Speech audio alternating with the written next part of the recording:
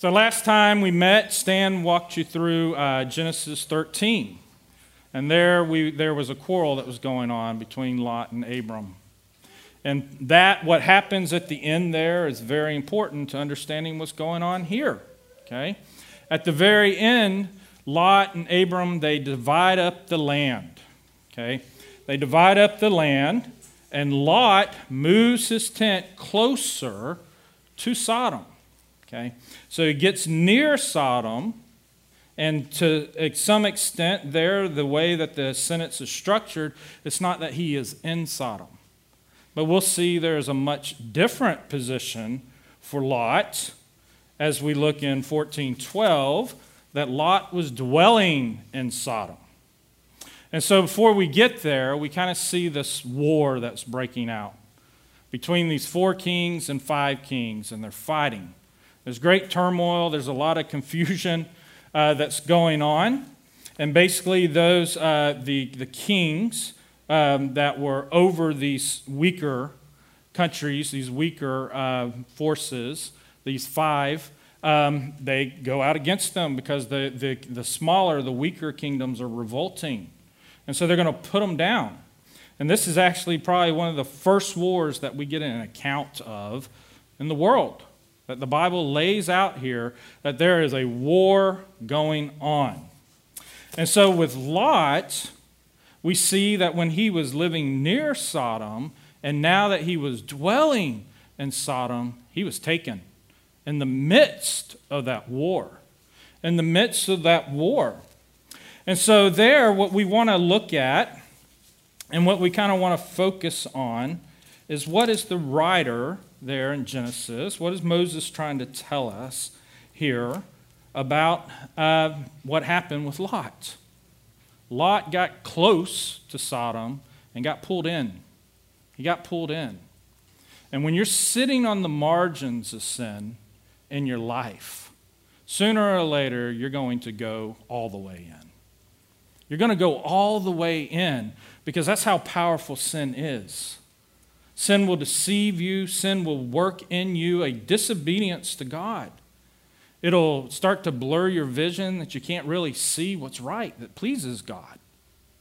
And so you're prone to move closer and closer. And so we want to talk about that a little bit. We want to talk about what is the consequence of sin. What do you see there that the writer tells us that when Lot was taken, what was the consequence of sin? What are the 2 things that you see there that Lot had faced the consequence because now he was living in Sodom? He was living in a place that rebelled against God, who despised God, wanted nothing to do with God. But yet Lot was there. We look there. And you can answer if you have the answer, but if not, I'll tell you. Okay, so they also, in verse 12, it says, they also took Lot, the son of Abram's brother, who was dwelling in Sodom, and his possessions, and went their way. What were the 2 things that Lot lost by dwelling in Sodom? His freedom, right? What else? His stuff, his possessions. Is there anything else that we can think of that Lot lost by dwelling in Sodom, not simply just living near Sodom, but dwelling in Sodom? He said what? Closeness to God. Okay. His family. Yeah, we see that later, that gets restored to him, right? So basically, Lot lost his life, right? He lost his freedom, his captivity. He lost himself because now he was in captive and bondage to another. Right? These forces that came in because of where he was positioned, he got entangled with all the affairs that were going on in the world. He got swept up in that. It's almost kind of like just a byproduct, the way that this is positioned in the midst of the war.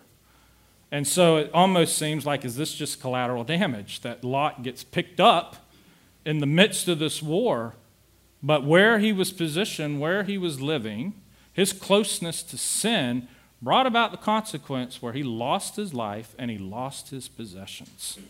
He was carried off into captivity and bondage. Well, that's something that's very instructive for us, is that if we simply live life on the margins, testing the parameters of sin, and we bring our tent near, we come and we start to get comfortable.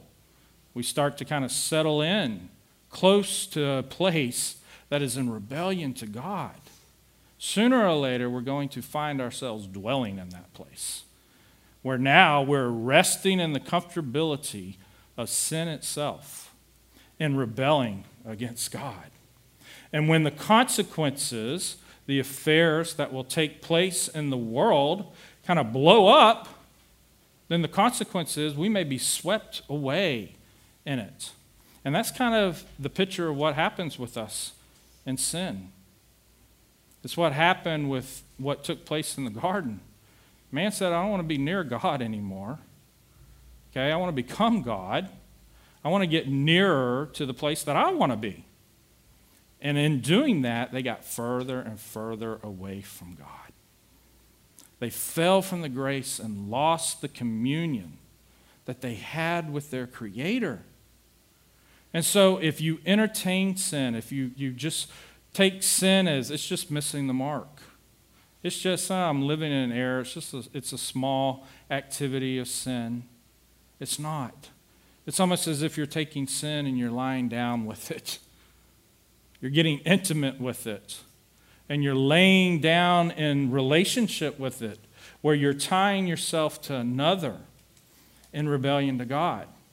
And so we got to think about in our lives, what is it? What is it where we're just living on the margins? That we're not putting our foot fully in, so we're comfortable. We're safe, but all of a sudden we're going to get swept up in that moment. In that moment. Are we entertaining discontent before God? I know that's one that I wrestle with. That, Lord, why won't you show justice in this world? Why don't you show justice more in this world, as if it's my right to call God out? I'm living on the margins. I'm living on the margins of putting my place in the place I don't belong. And that's in God's place. And so I want you to really think about, what is it in your own life where you're living on the outside, you're near sinful behavior, but it's going to bring you in. And the consequences are going to be great. The consequences are going to be great. Because what the consequences will be is you will lose yourself. You will lose the freedom. You will lose the freedom if you sit there and you entertain and you practice sin. You find a habitual living of sin in disobedience to God. You're going to live the precious experience of salvation in Christ Jesus. Because sin, it will be almost like sin has a hold of you again. And what it wants to do is take the very commands of God, the very power of God, and kill you and put you under its power and its dominion once again. It wants to deceive you and lull you to sleep, to say, you're safe, you're good. We made a deal. Lot and Abram made a deal that we were going to divide up the land. So I just abided by our agreement, but yet now Lot was far in. And because he got swept up, he has no power against the wars that are going on in the world, that he's taken a prisoner and he loses everything. He loses everything. So there we see first Lot. Where is his position? What is the consequences of living in sin? Then we come to verse 13 through 16. And here in your worship folder, you see the question, what kind of rescuer, what kind of rescuer do we need? What kind of rescuer do we need? It says here that then one who had escaped and told Abram the Hebrew, who was living by the oaks of Mamre the Amorite, brother of Eshcol and Aner, that his kinsmen have been taken captive. And what does Abram do? He immediately gathers his forces. The 318 men are going to rise up against this great nation and go and rescue his brother, his kinsman, the one in which he just had a little quarrel with. So much the quarrel that separated them, that Abram had to go his way and Lot had to go his way. And Abram just doesn't respond, well, too bad. Let him face the consequence of that sin. He immediately gets up and gathers his army. And so when I see that, and when I hear that, I think that rescuer is pretty darn gracious. You see the power of grace? Lot didn't deserve Abram's help. He put himself in that place. He got himself in his own mess. But yet, here's Abram. Here's Abram immediately calling together his forces that he can go and rescue Lot. So there we see that he divides his forces. He knows he's outnumbered. And so he establishes strength in the way of wisdom. He approaches by night, he divides his forces, and he ultimately rescues Lot. So when you see that, what kind of rescuer do we need? Throw out some characteristics of what you see in Abram, of the type of rescuer he is. Fearless. Absolutely. What else? Somebody that cares a lot. He's caring, yes. He's passionate, okay. What else? Wise, absolutely. You had to be rich to have at least 318 fighting men. That's right. He used his wealth, right? He was gathering his wealth and using his wealth, putting it on the line, if you will. Putting it on the line, and he could have lost it if he was defeated. It's strong. Strong, absolutely. It's a very sovereign rescue. He doesn't seem to ask a lot of questions because he had seen a lot of wild. Yeah, I agree. I think as I look at this, it's like, isn't it providential that where Abram was positioned and word came to him, okay, it wasn't like Abram was looking for it. God provided the way to bring the notice, to bring that notification to Abram that Lot's been taken in the midst of the war. He's courageous. He's zealous, because he's not going to stop until he accomplishes what he's after. I also think he's missional. He's on a mission. He's on a mission to go and deliver his brother. He shows here self-sacrifice. He lays it all on the line for going to rescue Lot. He's determined, right? I don't think there's anything here that shows that he doubted it at all. He was determined that he knew what he needed to do, and he was going to go and do it. He was strategic. He was prepared. But we also see something about strength here. What do we see about the strength that Abram is going to manifest and show by how he rescues Lot? Where does strength come from? For what? Wisdom, okay. Absolutely. Where else? He's relying on the Lord. Where else? His faith. Good. Okay, I think also that we see that strength's not necessarily in numbers, okay? But we see the strength of what Abram's doing in his execution and determination, okay? That there, Abram is executing his plan perfectly, and he's determined to win. He's determined to conquer. He's determined to rescue Lot. And so the type of rescuer we need one who's victorious. If he's going to lose the fight, it's not much of a rescue, right? We need one who's victorious. In fact, one writer pointed out that there's nothing here that's recorded about a loss of life on Abram's side. He didn't lose anything. He won in a perfect way. And so at the very end, what takes place in verse 16? What did Abram do? He brought back Lot and all the possessions, and brought back his kinsman Lot with his possessions and the women and the people. Here Lot was fully restored. That's what a rescuer does.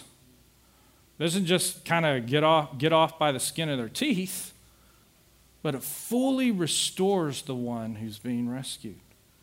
Being rescued. And that verse that we read in Colossians earlier, I think it says it all for us.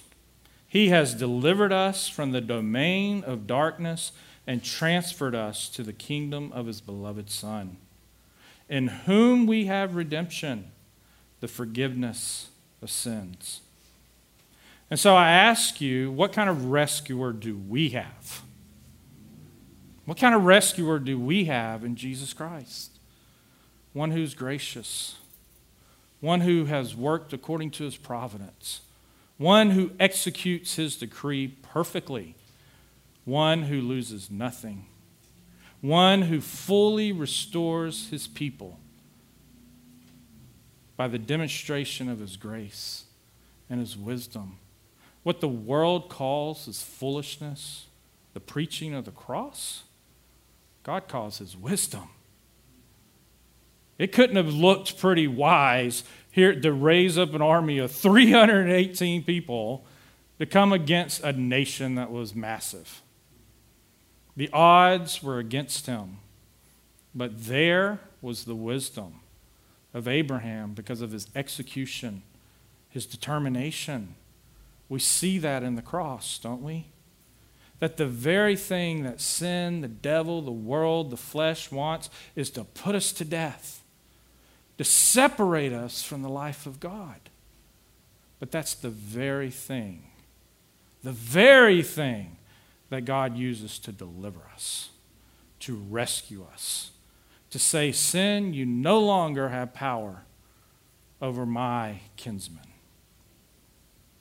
I'm here to redeem. The Lord Jesus comes and he lays down his life with great cost to him. Great cost to him. That he can buy us back. That he can bring us and not just get by and bring us into a better place just in a little way than where we were to begin with, but he goes and he brings us into the riches of his kingdom. And he lavishes upon us his love. He pours out the wealth of his love and his grace. We don't deserve to be rescued, just like Lot. He didn't deserve to be rescued. We have lived our life on the margins and finally have found ourselves lying down with sin, under the servitude of sin. It's got us a hold. Think about Egypt, what took place with God's people, the Israelites. They were in bondage and captivity. They needed to be rescued. They needed to be delivered. And so God executes a perfect plan and brings about the rescuing of his people. And there we should see the picture of us in the bondage and the captivity of sin, that Christ comes and executes the perfect eternal plan worked out between the Father, the Son, and the Holy Ghost of how his people will be rescued from a kingdom of darkness, from another kingdom, and brought into the kingdom of light, into his grace. Into his grace. And so do we see the power and the strength of God in the death and the resurrection of Christ? We should. We should. Because that's how God rescues us. That's how God delivers us. The last place that we'll look at here in the last verses, we ask the question about Abram being the blessed Redeemer, what does victory look like? Before we start to kind of unpack that and kind of listen to what the text says victory ought to look like, what do you think victory looks like? What do we see in the world where people who are victorious, what kind of characteristics do they show?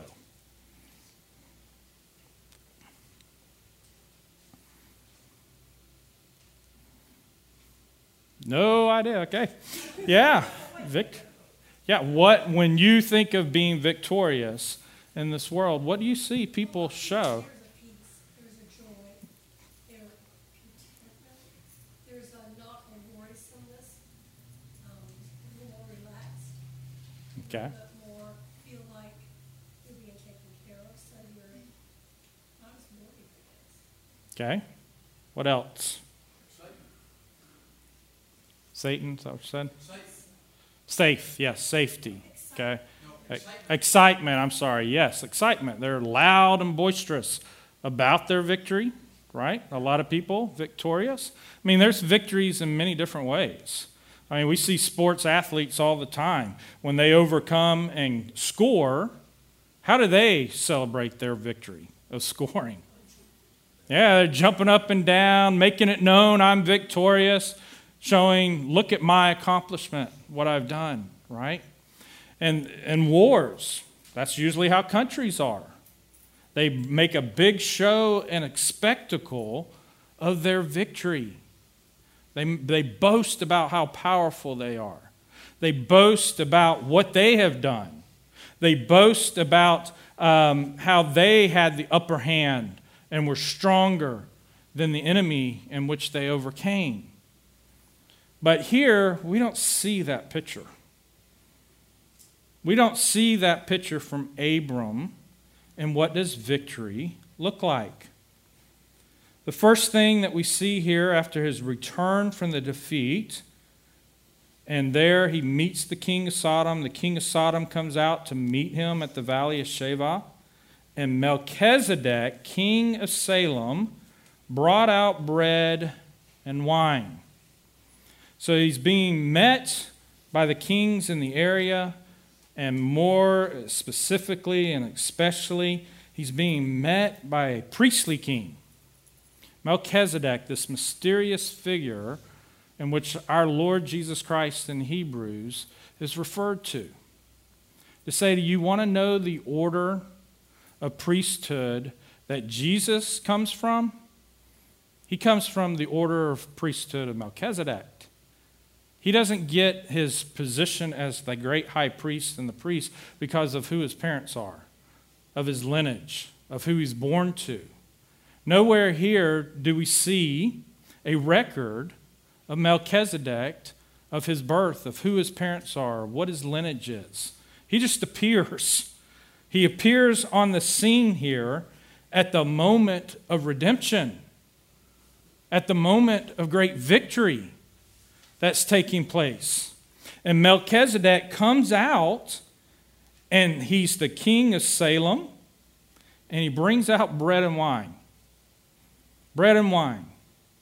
There I couldn't just pass over that as I was studying that. But what is the nutrients and the refreshments that God gives his church now? The bread and wine. I'm not necessarily saying let's draw a direct line there, but yet see what's being said there for us. That when we come out of the battle, that we come through the great moment of being rescued, we're to receive the refreshments of God. And he does. He strengthens us. He meets us. He greets us. But here, Melchizedek, he was a priest of the Most High God, God Most High. And he blessed them and said, "Blessed be Abram by God Most High, possessor of heaven and earth, and blessed be God Most High, who has delivered your enemies into your hand." What does victory look like? It's to receive the approval of God. It's to have favor bestowed upon you. Melchizedek was the priest of God Most High. He was serving the Creator. He was serving the only God, our God. And now that Abram comes back, he's met by Melchizedek. And there he receives the approval of God by being blessed by him. And who is he being blessed by? He's being blessed by the possessor of heaven and earth. Heaven and earth. It goes similar to what we saw in our text this morning, is that if Jesus has power over life and death, he is the beginning. He's the Alpha and the Omega, the first and the last, the beginning and the ending. He controls it all. He has possession of it all. So any victories that we have belong to him. We'll see later on in Revelation at some point what takes place, that when the saints that have the crowns upon their head come before the Lord Jesus Christ's throne, they throw them down. That victory, that glory, that honor doesn't belong to them. It belongs to Christ. The victory that Abram had rescued Lot doesn't belong to Abram. It belongs to God. But there Abram receives the benefit of that victory, the blessing and the favor of God. That brings about a humility and humbleness that we don't see a lot in those who are victorious in this world. I don't see it in myself. How many times have you played a board game and you beat the other beat a family member and you want to make it, no, I beat you. Yeah, it's not very kind of us. But here we don't see that with Abram. He could have said, yes, I went and I rescued someone with just 318 men. I overtook the army that took out the 5 nations. The 5 nations could not defeat this one king, but Abram could with 318 men. But he doesn't boast about that victory. That means, look at me. Look what I have done. But he comes back from the battle, and there he receives the blessing of God, the favor. Because victory belongs to God. And that we see was being recognized by Melchizedek and Abram. They recognized that the victory belongs to you, Lord. But now we're going to see, how did the king of Sodom view the victory? How did king of Sodom view what Abram has done? Because there, what we're seeing here is that with Abram and Melchizedek, the spoils belong to God. All our efforts, all of our works, all of our labors is to bring God glory. They have been ordained. Okay, they've been ordained by God to glorify him. So our first question of our catechism says, right, what is our chief end?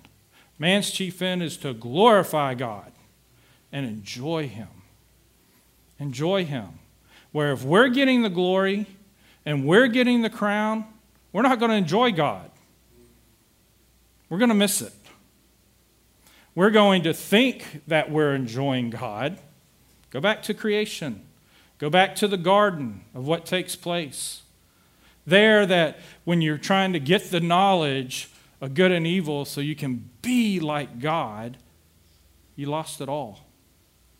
And so if we retain the victory and the glory for ourselves apart from the work of God in Christ Jesus, it's no victory at all.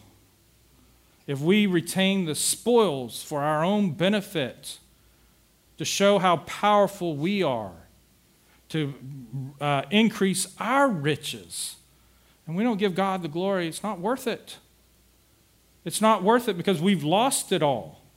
We've lost it all. And so with Abram, for him, what does victory look like? There's no self-enrichment. He doesn't keep his spoils. The king of Sodom tells him, well, divide up it in this way. You keep this and you give me that. Well, who's the king of Sodom? Why does he have a right to come to Abram to say, basically what you did that I couldn't do, I need to get the spoils from it? as if he's the one that grants power to Abram, as if he's the one who gives glory and bestows glory to Abram. And so what does victory look like? It's someone that's not proud. Nowhere here do you see anywhere where Abram is lifting up his name. He's not even going there and talking to Lot and saying, look what I've done for you, now this is what you're going to do for me. Because there what Abram worked out, where he worked from, was from his person, from his being, from his duty of being the kinsman, the one closest, the one nearest to the one that was in trouble, that needed to be rescued. He was moved and provoked by his own love. Isn't that the work of our Savior? He does this for his own glory, to lift up his name throughout the world. He's moved by the love for his people, that he enters into the world that he can save his people from their sins. That's why he's called Jesus, the Savior, because he will save his people from their sins.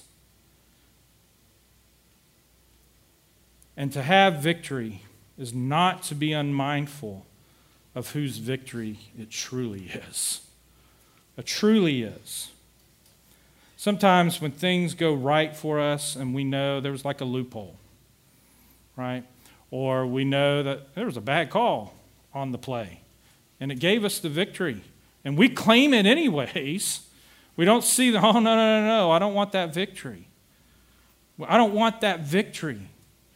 It's not that Abram is saying, well, God, I know this by your providence, by your sovereign will, that you've purposed for this victory, but look what I've done.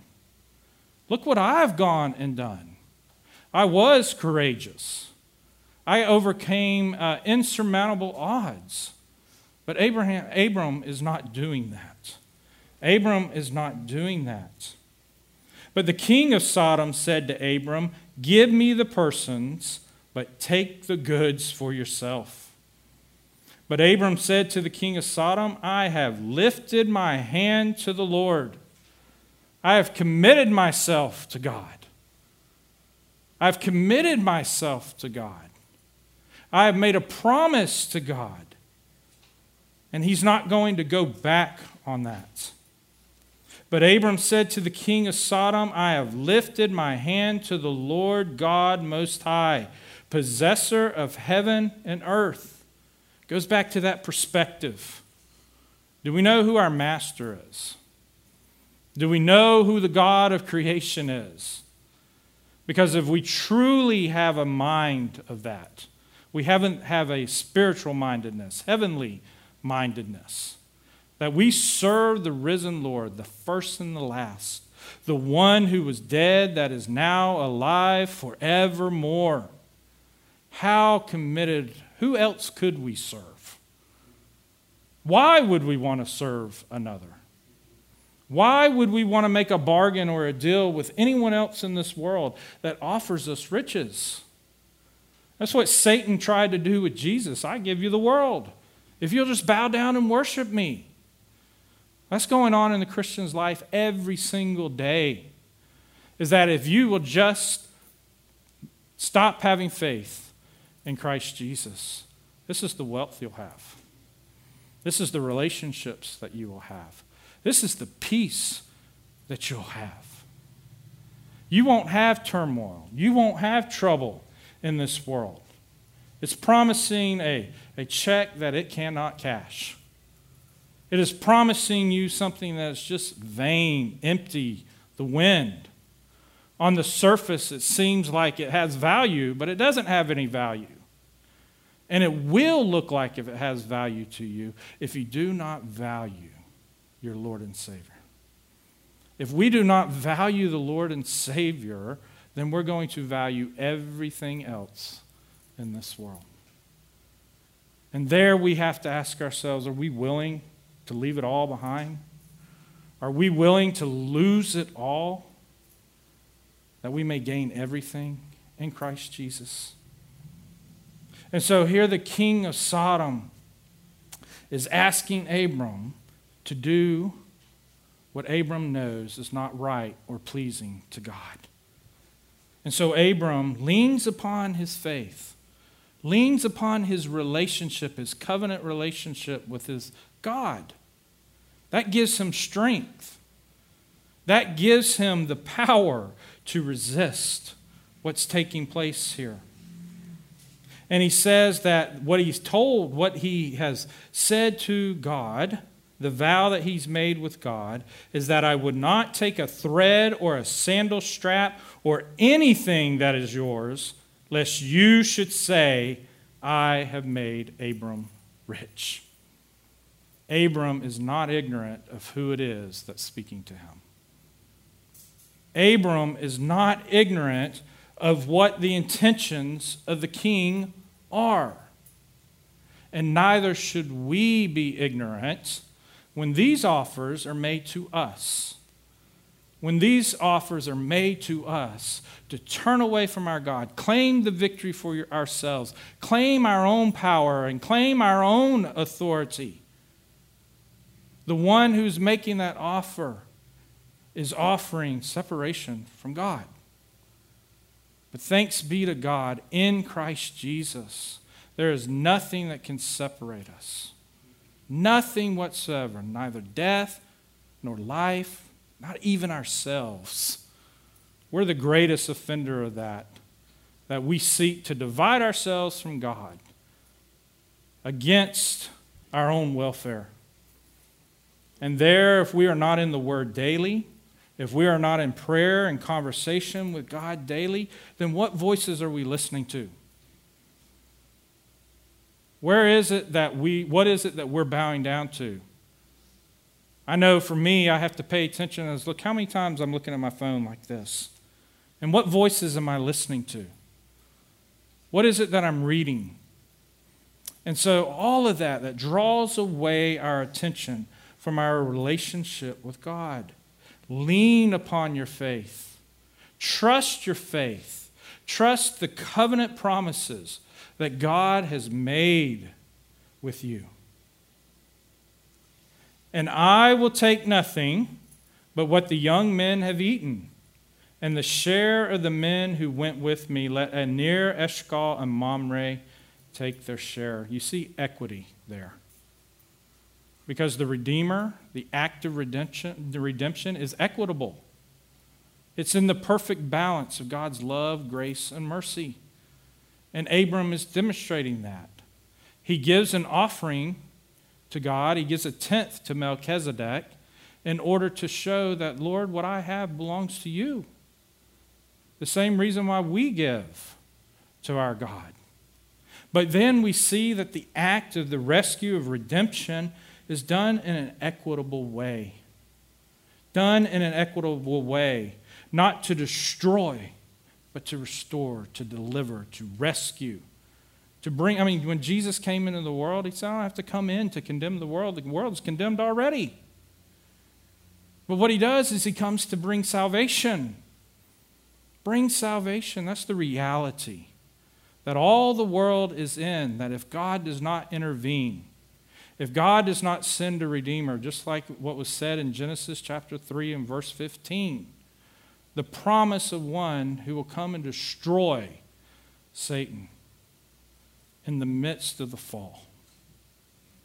That there is the power of God's salvation.